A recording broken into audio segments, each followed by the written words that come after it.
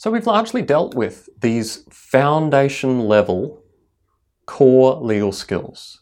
I hope you've enjoyed this series. It hasn't exactly come together that easily, so a lot of work goes into producing this kind of series, and I hope it's been beneficial for you. If you haven't been doing the homework, then that's probably 99% of you, so don't feel bad about that. I just wish you had, because I think it would have been better for you to do it. I wanted to talk today about career by design, as we're on the home stretch of this series. Career by design.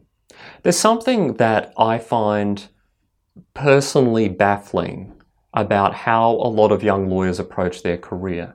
And they use what I call the hope method.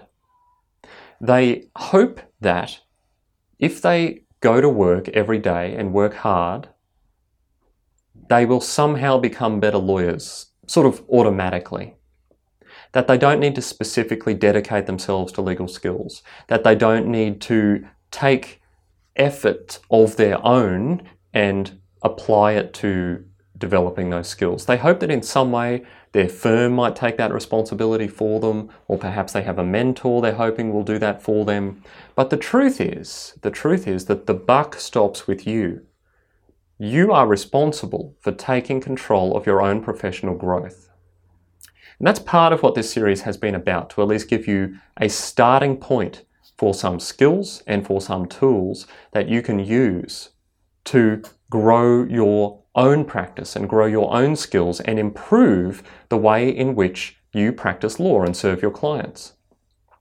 But I can't actually do that for you, nor can anyone else. And I do want to just tear down this misconception that if you rock up to the office every day, you'll magically become a better lawyer. That's not how it works. There are lawyers out there with 20 years experience who are not very good at their jobs. They communicate poorly with their clients. They're incapable of building relationships with people, and they don't have a good handle on the finances of their firm. Is that the kind of lawyer you want to be? Now, of course, it might be that if you turn up to work for 20 years, you will become a better lawyer. It might. But how much do you want to invest in something that might happen when it is relatively easy for you to design for yourself how you're going to improve as a lawyer, how you're going to serve your clients better, how you're going to work on your communication skills, how you'll be more productive, how you'll generate business, how you'll understand the operations of your firm from a financial perspective. These things are not incredibly complicated areas, but they require work, as does everything.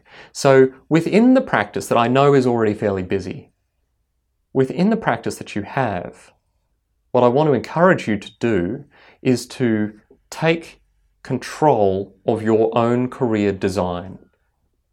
Go back right to the start of this series. Look at what we talked about when it came to habit formation. Develop a sequence of things you want to actually do. And discover how applying yourself to consistent and regular growth by doing things, not just by learning things, but by doing things, will make to your career. It will make a huge difference to your career. It will propel you well ahead of those people who are content just to languish in the office and turn up each day and do their jobs. Your job, at least in part, is to become better at your job. And it's not often the case that your firm takes responsibility for that. So it's up to you. So I just want to encourage you to use this series, to use any other resources over at tipsforlawyers.com or onlinecle.com.au, where I have my training courses. I want to encourage you to use whatever you have available to help you to learn, to implement, to make notes, to try things out, and to identify areas of growth and improvement that you can be working on in a specific and conscious and dedicated way. That is what a career by design looks like, and that is how you avoid relying on hope training.